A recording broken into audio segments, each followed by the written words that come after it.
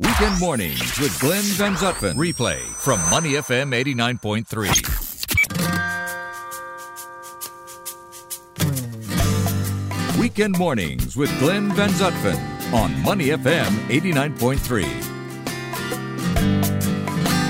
Let's talk about our wild weather. Neil Humphreys, the haze is, well, not only back, it's been here for a while. We've got 150 hotspots in Sumatra, over 1,000 in Kalimantan. And, of course, the innocent people like us who have nothing really to do with it are the ones caught breathing bad air. Well, yes, on behalf of every listener, I'll just say that sniff was brought to you by the forest fire burners of Indonesia.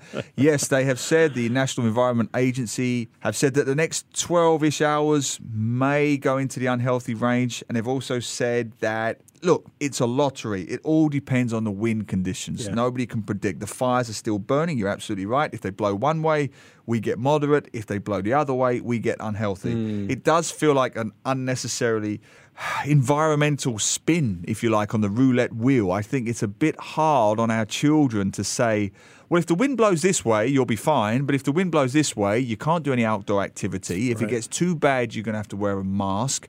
If you're elderly, you can't go out. If you have any kind of breathing conditions, asthmatic, dust allergies like I do, you might have to also stay indoors or take tablets, which I do, or wear a mask. It just gets so frustrating. And your point about, it's not our fault. It's not our fault in a literal sense, but we can only say what we say every time, which is try to use products that do not originate from these plantations where these burnings are happening. Yeah. It's hard. We're all culpable to a degree, but you reach a point where what else can we do here? Yeah, it's interesting. As I reported in the news this morning, the pollution, the PSI was at 98 last night, which the threshold for quote-unquote unhealthy is 101. So it was very close. And it's down a little bit this morning, I guess. But just this whole idea, though, the transboundary haze, of course, Indonesia and Malaysia are going at it because Malaysia is accusing Indonesia, and Indonesia is saying, no, the wind's blowing the other way from Kalimantan. It's your problem. All this sort of stuff. And, of course, KL, unfortunately, Ipoh have been really hit. Closed the airport yesterday in Ipoh. Terrible. The visibility was so bad. But when we look at this, is it time for a name and shame campaign?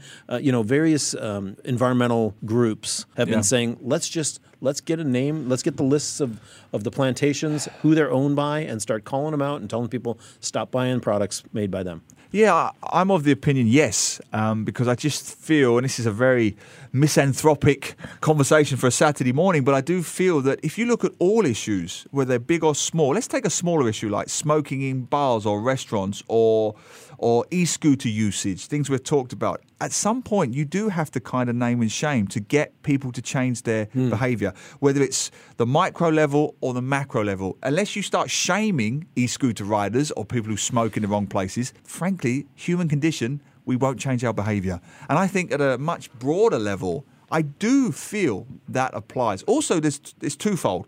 One, it shames the companies, so you have a bad corporate image. But two, there is a knock-on effect, I think, because you end up being children, God bless the children, who say to their parents, this product we have in our bathroom, right? Well, I've just read a list at school, and they say they are the biggest contributor to the haze. So you almost end up shaming your parents, your grandparents, your aunts and uncles.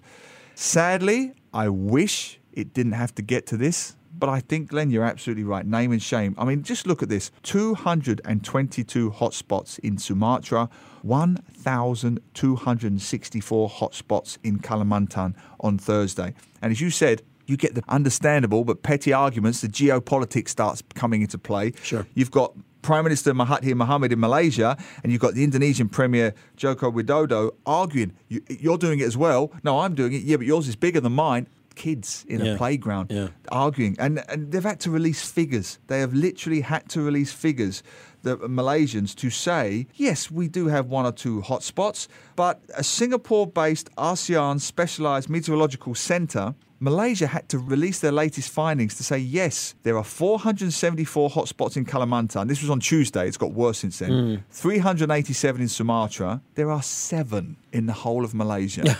7.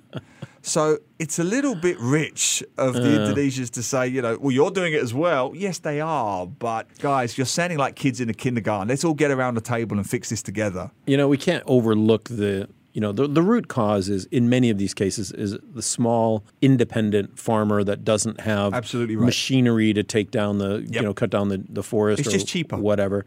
It's up by a factor of 20 or 30 or 40, right? Yep. It's cheaper. So there are people that are trying to make a living, and this is the only way that they believe that they can do it or that is available to them right now. So okay, and in many cases, the largest plantations have tried to go to sustainable. I remember even going into Malaysia in JB, up in Kulai, and when the season comes and the trees are done, they're not burning the trees on the existing plantations. They're cutting them down and they're laying them lengthwise in the rows between the new trees, right? Yes. And then those old trees become fertilizer. But that takes a certain kind of machine, tractor to do it, and money and all that. So there's certainly ways that it could be done economically. For some, I would imagine the poorer farmers in Indonesia, it's not economically possible for them to do it that way. But there just has to be, when you consider cost to the country of healthcare issues, of lost productivity, work time, just closing Ipoh Airport for the day, how much did that cost And somebody? Schools, there was a load of schools in KL were closed. It affects businesses, your tourism industry. I don't want to go to KL at the moment. Wouldn't it be cheaper to take that money that's spent on lost time and productivity and figure out how to channel it toward the farmers that need some help to sustainably do what they need to do? Well, you're absolutely right, but unfortunately, you're looking at it from a logical perspective, and this is always such an emotional issue, and particularly when there's politics involved. Of course, it makes sense, but firstly, I'm not even sure if such a survey has been conducted. I wish it has, to show the cost-effect, ratio between burning and not burning versus the economic effects of the haze and enveloping your entire city or country. Of course, it would seem like an absolute no-brainer to me, but as you say, there has to be the financial will to say this will cost more in the short term, and it will. And that's never something a politician likes to hear. Sure. This will cost more in the short term to introduce the machinery, which could be done to bring down the trees in a more environmentally sustainable manner, but it will cost more. However, in the long term, and look, we don't know, the projections are not there to read, but in 5 years or maybe 10 years, I actually think it'd probably be less than that, but you will see the long-term economic benefits because you will see a haze-free country or a haze-free city is more productive in all sorts of ways. Of course, that's what needs to be done. And the other knock-on effect, the products will go up. The price of the products that are being used from palm oil or whatever it is will go up. And then, of course, you get the man in the supermarket or the man in the pharmacy saying, this has gone up 50 cents. And it might have a message on the bottle saying, on the shampoo bottle or whatever it is, saying, this has been produced by eco-sustainable, blah, blah, blah. He doesn't care about that. Unfortunately, he cares about the price. This week, though, somebody might say, you know what, I'm willing to pay 10 extra cents. I am. I'm willing to pay 15 extra cents for whatever, if we could not have this haze. Which is often the thing, isn't it? It's that cliche about the darkest before the dawn. You almost have to see this is where we're going to end up if we don't pull back. Yeah. If we don't introduce the machinery, and if we're not willing just to pay a few more cents per shampoo bottle, I'll do it. And I think you're right, Glenn. I think a healthy percentage of Singaporeans and Malaysians and Indonesians would, if they can, would pay a couple of cents more if it meant a haze-free environment. I'm sure they would. Yeah. Our wild weather. The haze is back with Neil Humphreys right here on Money FM. To listen to more great interviews, download our podcasts at moneyfm893.sg or download the SPH radio app available on Google Play or the App Store.